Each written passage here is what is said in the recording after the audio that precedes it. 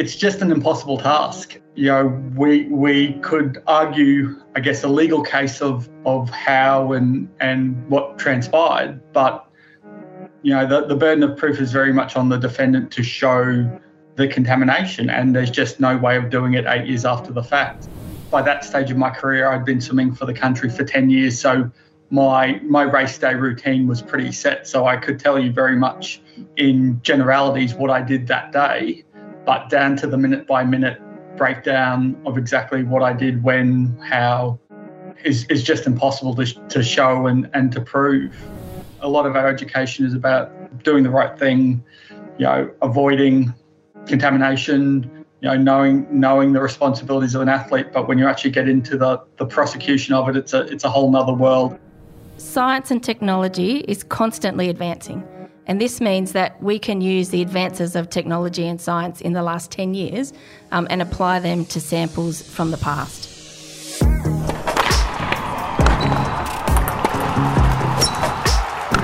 Welcome to Onside, the official podcast of Sport Integrity Australia. Our mission is to protect the integrity of sport and the health and welfare of those who participate in Australian sport. Hello and welcome to Sport Integrity Australia's podcast Onside. I'm Tim Gavel.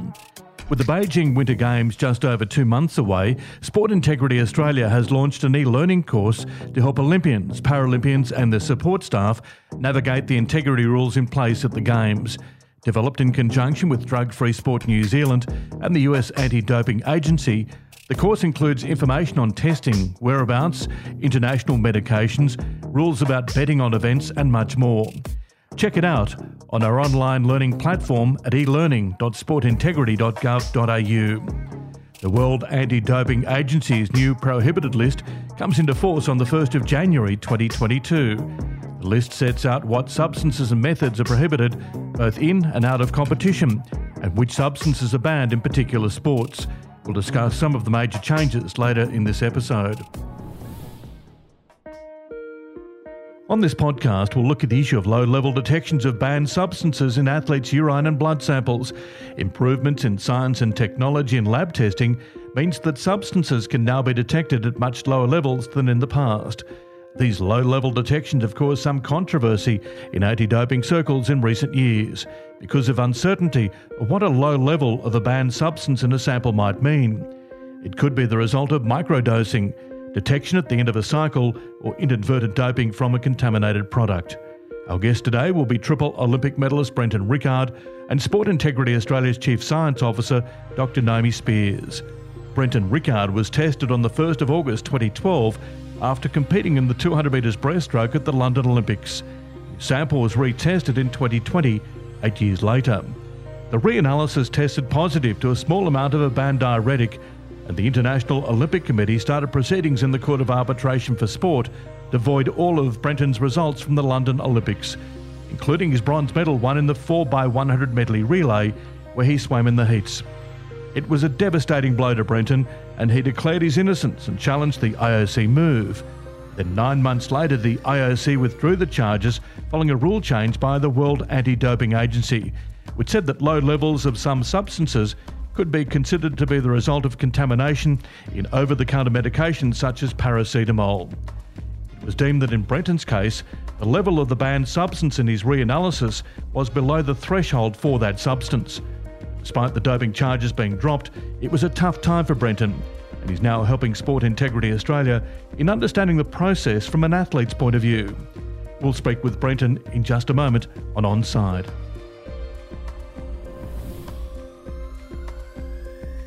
As we've just mentioned, Australian swimmer Brenton Rickard is working with Sport Integrity Australia to assist the agency in a range of ways after his case with the International Olympic Committee. And Brenton Rickard joins us now on Onside. And Brenton, firstly, how are you now that it's been a few months since the IOC withdrew those doping charges? How are you feeling? Good. I still feel like I need to shake the shadow of a doping case properly, but it's nice that it's settled and I can move on with my life. So you still feel that stigma, do you? Yeah, I guess working in sport like I do, post-swimming career, I still feel like it lingers. It's still there, and I guess I probably just need to, have that next step taken in my life, whether that's professionally or something of that manner, to finally put it to bed and move on.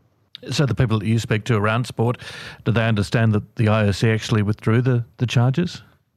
Yeah, I think that's eventually gotten out there. I think it's a bit of a tough one that media-wise it was a big story when it was reported that I was on or facing charges, and conversely, when you're found innocent, media outlets don't necessarily think it's that big of a deal and don't really want to run the story. So I think coverage-wise, it wasn't nearly as big of a story when you're cleared as it is when you're charged. So I think there's still a little bit to do in that space to make sure everyone knows the ins and outs of the case. But ultimately, for me, I'm just glad it's over. The result is the best I could have hoped for. Yes, because at the time you were worried about the impact that it would have on your fellow swimmers in the relay team, weren't you? That was the thing that was hitting you hardest.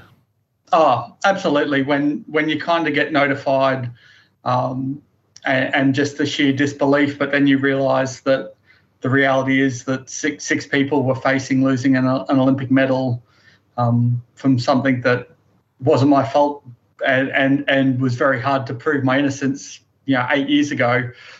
It's a pretty tough burden to carry, and that relief of knowing that, their results, our results as a team were protected, as well as, I guess, my reputation as an athlete as well. Just on that issue that you mentioned there, what was it like trying to prove how the banned substance got into your system 8 years after the event? How did you feel about that?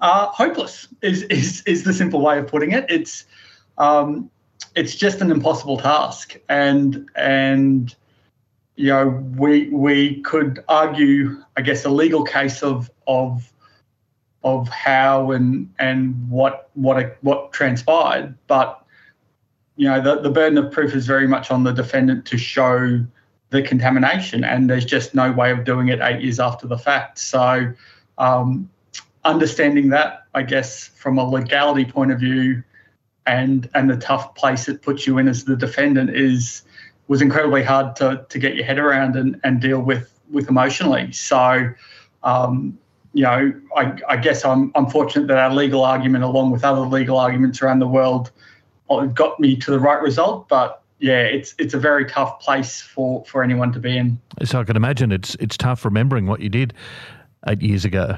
That's the hardest part, isn't it? Yeah, the true details of exactly what you did on that day is very tough. I guess by that stage of my career, I'd been swimming for the country for 10 years, so my race day routine was pretty set. So I could tell you very much in generalities what I did that day, but down to the minute by minute breakdown of exactly what I did, when, how, etc. Is just impossible to show and to prove. Can you say in your own words how the result came about? As I said, I think our argument, paired with some other arguments in similar cases around the world, gave the doping authorities pause to investigate diuretics and how they can come into an athlete's system. And so, without going too far down the rabbit hole, as the type of drug they are or chemical they are, they can be contaminants in, I guess, the most likely class is non-steroid anti-inflammatory drugs. So paracetamol and ibuprofen, any of these things can contain small traces of diuretics, and these concentrations are minute and well within the standards of, I guess, good manufacturing practice for pharmaceutical companies. But I guess the anti-doping agencies have done such a good job of improving their tests that their tests are so finely tuned that they can pick them up. And the way the rules were written, especially, I guess, 8 years ago from when my test was, didn't allow any subtlety that contamination could happen of that nature, and therefore wouldn't be the fault of the athlete just taking a non-prescription medication. I guess you're well educated now in the whole process. Yes, and I'd like to think I was well educated then, but when you actually get into the process of a case, I think a lot of our education is about doing the right thing, avoiding contamination, knowing the responsibilities of an athlete. But when you actually get into the prosecution of it, it's a whole nother world, and you still feel a little lost in there at times. But as I said, ultimately the right result was made. Where do you think the process can be improved then? I think, as I said, I think anti-doping agencies have tried very hard to, catch cheats. They've improved testing. I think the retest program, in its base philosophy, is a great idea. That if people are taking highly advanced drugs that we don't have a test for, we should be able to test them in the future to find those drugs. I think what you find is a law of unintended consequence, that you retest things and you pick up minute traces of contamination, and ultimately you leave an athlete without any real hope of proving their innocence. So understanding as testing improves, as different processes are put in place to try to catch people deliberately cheating, you also need to adjust policies and rules to then not punish innocent people for things outside of their control, like me. So I think that needs to be at the forefront of WADA's mind. And then I think Australia, and I don't want to bag out the sports industry in Australia, but I think there's an issue there that we rightly view doping as a real cardinal sin, but cases like mine show that you can end up in this world without doing anything wrong and be punished for it considerably. I work in sport, and basically as soon as I got notified of my case, I had to resign work. I couldn't no longer do my job under the way the Sports Australia framework work, in terms of being a staff member under a doping investigation, which it just adds another pressure to someone that's reeling from something that's pretty heartbreaking in its own right, to then have that professional and economic pressure lumped on top of that. I'll ask you in a moment to just the emotional range that you've been through in the last year or so, but what role do you hope to play in the future for agencies such as Sport Integrity Australia? Look, I'd like to think I can provide a very balanced perspective on wanting to continue the fight against doping, but also understanding that innocent people are getting roped into this system wrongly, and that we need to balance that equation a bit to make sure innocent people are given the right to a fair trial, given the opportunity to prove their innocence, because the system is very stacked as against. If there's a positive test, you're guilty, and it's really almost impossible to prove your innocence, and that's what we're finding more and more of. And the rule change in my case is obviously a nice way to hopefully lessen that, but I still think there are examples out there of it happening. And I think also understanding, the impact it has on the individual, and how we can work towards the welfare of an individual. In a lot of ways, you get removed from your daily environment. Like I said, I had to leave parts of my work. Athletes kind of get shunned out the door of their club or their sport, and that's actually more isolating and almost increasing the stress and trouble on the athlete. So there's got to be a balance there of how do we let the process run its course, but also not just absolutely throw the athlete in question to the wolves. And how important is the change to the threshold, which allows the positive test to be considered as being the result of contamination from over-the-counter medicine? How important is that change?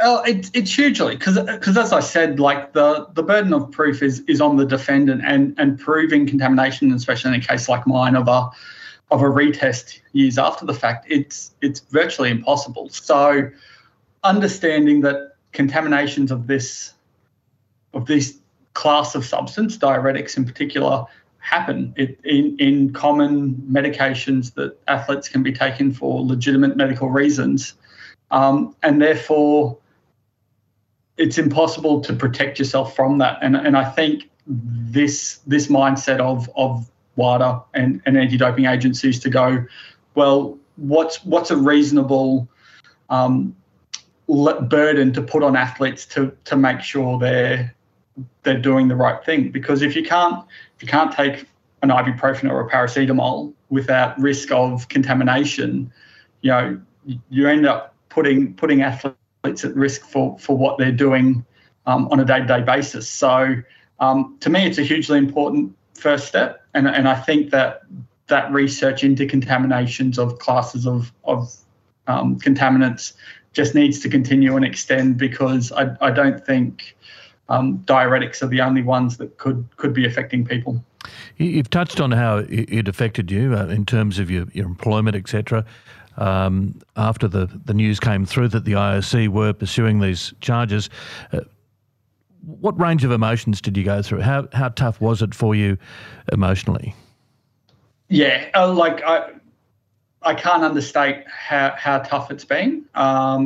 You kind of just in that absolute shock and disbelief phase, probably for a day or two, just, thinking that, no, there must be a mistake. They've got the wrong sample. It wasn't me. I know what I did, how I carried myself, what I took as an athlete, and there was no way that I ever deliberately cheated or even was reckless and potentially taking something that could be a risk. But then you kind of, I guess, get the education of where they've gone with testing since my retirement, and down to how small these levels are of finding contaminants or substances. And you go, well, yeah, in that case, it could have been this, it could have been, I had Panadol, I had whatever, like any of these things could have been a source of the contamination. And you kind of scramble for a few days. And I was very fortunate. I had some friends and teammates who work in this space and know people, and pointed me in the right direction of a good legal counsel to speak to, etc. And then kind of the hopelessness section that they give you the rundown and say, well, look, you've got to show this substance on this day is what I took, and here it is, and we've tested it, and here's the contamination, which 8 years after the fact is impossible. So you kind of you go from scrambling and desperate to prove your innocence to just feeling hopeless, and then with that comes the isolation and the burden you carry. I got told in January, I guess that's 2020, and my hearing wasn't until November. So I had 10 months of carrying this weight around, that of impending doom, basically, that my career, I was going to let my sport down, my teammates down, and you just have to hold it inside, because you can't tell everyone, because that only makes it worse. So yeah. It's just a weight you carry, and I was very fortunate. One, that when the day arrived and I told my teammates, they were wonderful. They trust in me. They believe in me. They knew the type of person I am and what I did as a member of the swim team. So it wasn't like they doubted me or pointed the finger at me. And likewise, ultimately, to get the result that we got was a blessing as well. But it just, it just hangs with you for such a long time. And as I said, now I'm kind of sitting here and applying for jobs and one way or another not being successful, and you can't help but kind of question, does this have something to do with that? Are people questioning my integrity because I came up against doping charges wrongly in the past? I don't know. I can't answer that either. But as I said, you just kind of have to play the hand you're dealt and try to move on now that it's over. You mentioned there that it was hard talking about it at the time. Do you feel much, I guess, more freely these days in talking about it and expressing what happened and what you've been through? Yeah, I mean, I guess when the news came public, it was actually quite a relief. As I said, I'd carried it with me for the better place of 10 months by then. So although it was hard that it was in the open and that you have that almost feeling of shame or guilt deep down, even though you've done something wrong, that you reflect badly on those around you. The fact that it was out there and people could, call me and check up on me, or I could just answer questions on it, did give me a sense of freedom. It did. It was a relief to kind of have that weight lifted. But it's tough either way. Hopefully time will heal. Yes. Okay. Thanks very much for joining us on Onside today. It's been great to talk to you about your experience, and looking forward to working with you at Sport Integrity Australia. Thanks very much for your time. Thank you. It's been a pleasure. You're listening to Onside, the official podcast of Sport Integrity Australia. Our next guest is somebody well versed in this field, Sport Integrity Australia's Chief Science Officer, Dr. Naomi Spears. Naomi, can we firstly look at the reasons why samples are kept for 10 years and retested, noting, of course, that in Brenton's sample, it was tested 8 years after the event? The ability to store samples and reanalyse them is a really important part of the anti-doping program, and it has a really significant deterrence effect. So science and technology is constantly advancing, and this means that we can use the advances of technology and science in the last 10 years and apply them to samples from the past. So that means that doping athletes are not only against the science and technology now, but the science and technology of the future. And what can you tell us about low-level doping cases, like in Brenton's case? What does it mean if there is a tiny amount in a sample?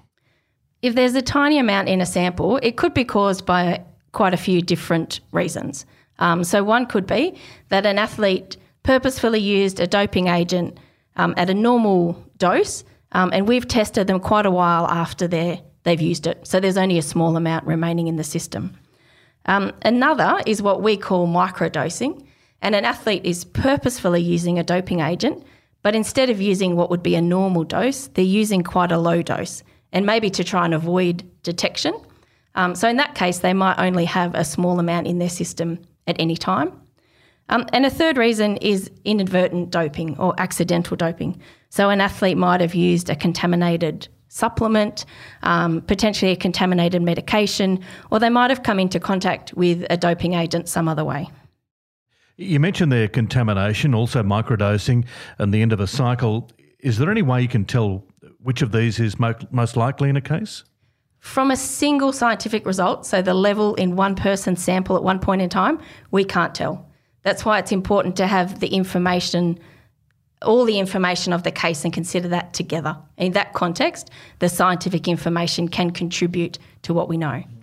And is there a danger that low levels detected using advanced technology could be the result of contamination? That's definitely possible.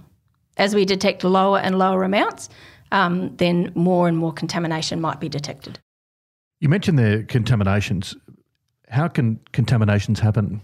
So it could happen through a few different ways. So the first is supplements, and that's the main risk for Australian athletes. Unfortunately, supplement products don't always list on the label the ingredients that they contain. So they could contain a prohibited ingredient and it not be listed there, or the prohibited ingredient might be named, but with a weird plant or chemical name, so it's difficult to detect. And that's why we always reiterate to athletes that supplements are not risk-free, but if you're going to use one, make sure that it's batch tested.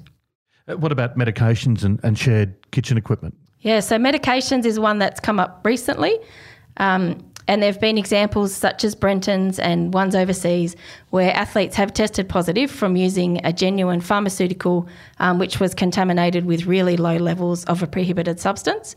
And because of that, WADA have recently changed some rules to make that more fair to athletes. All right. What can athletes do then to protect themselves from inadvertent cases? So the most important thing, as we spoke about supplements, make sure that you understand the risks. No supplement is risk-free, but if you're going to use one that's batch tested, and you can find those in the Sport Integrity Australia app.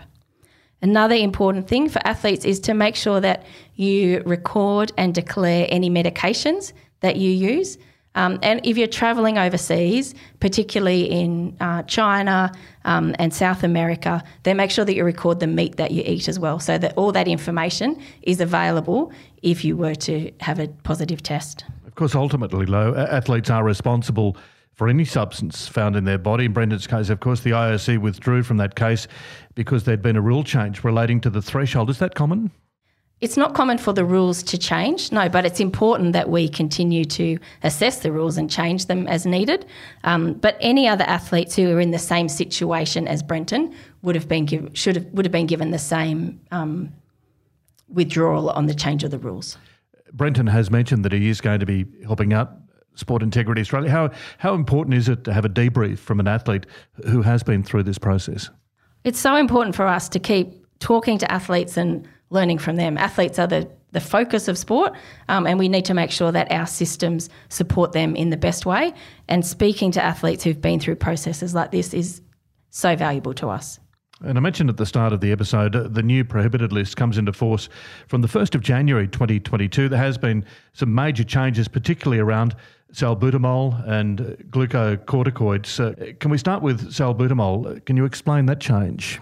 Yeah, so there's been a change in the amount of salbutamol that you can use without a therapeutic use exemption. So previously, you could have 8 puffs of a Ventolin or other asthma puffer with salbutamol over 12 hours. That's now changed to be 6 puffs over 8 hours. So if you need more than that, then you'll need to consider whether you should apply in advance for a therapeutic use exemption or ensure you've got sufficient medical records should you need to apply retrospectively. There's also been a major change to glucocorticoids, commonly known as cortisone, hasn't there? So there has been that change as well. Yes, so coming 1 January, all glucocorticoid injections are prohibited in competition. So previously it's been some types of injections, but now it'll be all of them. So it means that athletes and medical staff need to be aware of that change. Primarily, athletes will need to most likely keep a medical file to ensure that they've got all the records surrounding that injection should they need to apply for a TUE. But there's a lot of information on our website, some really good simple fact sheets for athletes and doctors about the change and what they need to do. Naomi, why have they made those changes? So with the salbutamol change, it's reflecting what use might cause athletes to go over the threshold that's set for salbutamol. So they've changed the number of doses in a time period to keep athletes under that threshold. And with the glucocorticoids, there's been some medical research that has shown that all injectable routes of administration can have a similar impact on the body. And so WADA have changed the rules to be consistent for all injections. Naomi, thanks very much for joining us on site. A lot of changes, a lot happening in this world, isn't there? There certainly is. Thank you very much for that. That is Dr. Naomi Spears. Thanks, Tim. And now for our segment From Left Field, where we answer a question from the public. Hi, my name's Annabelle and I'm a clean sport educator with Sport Integrity Australia. The question I have from left of field today is, do you have a case to plead if you test positive to a batch-tested supplement? Although batch-tested products are the lowest risk supplements, they do not provide a guarantee against testing positive, and you can still face an anti-doping sanction if you test positive from one of these products. The use of batch-tested supplements and evidence of research into the ingredients may assist in getting a reduced sanction by reducing your fault in committing the anti-doping rule violation. To Sport Integrity Australia's knowledge, there have been no cases in Australia or overseas where an athlete has tested positive to a batch-tested supplement. However, some athletes overseas who have tested positive to supplements that have been mislabelled have sought to sue supplement companies for damages. This would be a separate civil case and would be separate to any anti-doping legal proceedings. The anti-doping regime works under strict liability. That means that if an athlete returns a positive reading for a prohibited substance, even if it comes from a product which is mislabelled, athletes could still face a sanction for having the prohibited substance in their system. And thanks for listening to Onside this year, and thanks very much to all of our guests. It is shaping up to be a big year in sport in 2022 with the Winter Olympics and Paralympics, the FIFA Men's World Cup and the Birmingham Commonwealth Games. I'm Tim Gable, and we'll be back with more on Onside in 2022. You've been listening to Onside, the official podcast of Sport Integrity Australia. Send in your podcast questions or suggestions to media@sportintegrity.gov.au. For more information on Sport Integrity Australia, please visit our website www.sportintegrity.gov.au or check out our Clean Sport app.